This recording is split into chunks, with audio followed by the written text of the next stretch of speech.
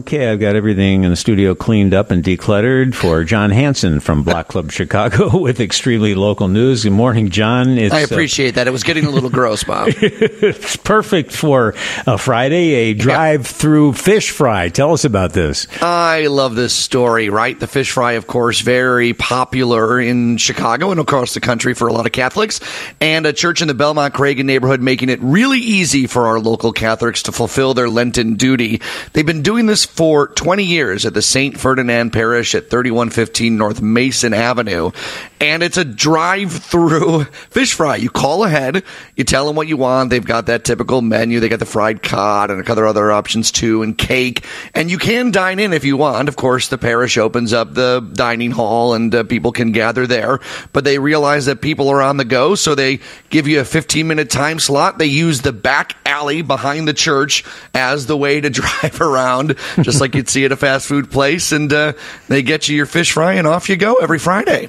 Give us the address again, John. 3115 North Mason Avenue. And we actually have also accompanying this story this morning a map of all the neighborhood Friday fish fries from local parishes available on the site. So you can hit them all over the next couple weeks. Good idea, blockclubchicago.org. This is kind of a sad story. The Floral Boutique in Wicker Park. People love this place, and it's closing up, isn't it? Or is it closed already? It will close in the next 6 to 8 weeks, they say. This is Asrai Garden, which is at 1935 West North, right at the busy intersection that we know Wicker Park for. And in 25 years, imagine the changes that Wicker Park has gone through, right? This was one of the businesses that was featured when Real World Chicago in season 3 was right across the street. And since then, obviously, the neighborhood has changed so much. And that's why people loved Asrai so much, because it remained in business for a quarter century, even though all the big shops moved in and it really kind of changed the whole vibe of the neighborhood.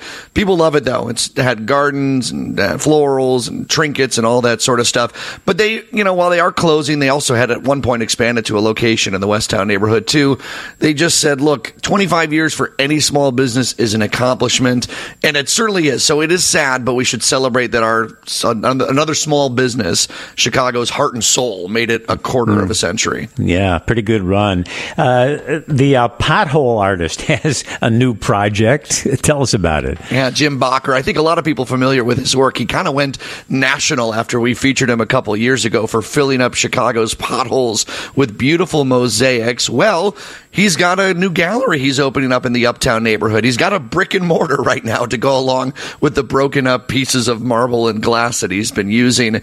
And, he's kind of used that fame to sell pieces, and it's often been online or word of mouth, or he does T-shirts. Now he's actually selling them in a brick and mortar shop at 1111 West Lawrence. It opens up tomorrow, and we just love this story, right? He's going to be selling puzzles and T-shirts and mosaics, and he hopes to teach mosaics to people in a classroom setting as well. Mosaics can stand up to the test in time. I know you've traveled abroad. Mosaics exist for centuries, as they have, and that's one of the things he loves about that artwork. So he's excited to have a brick and mortar and show it off.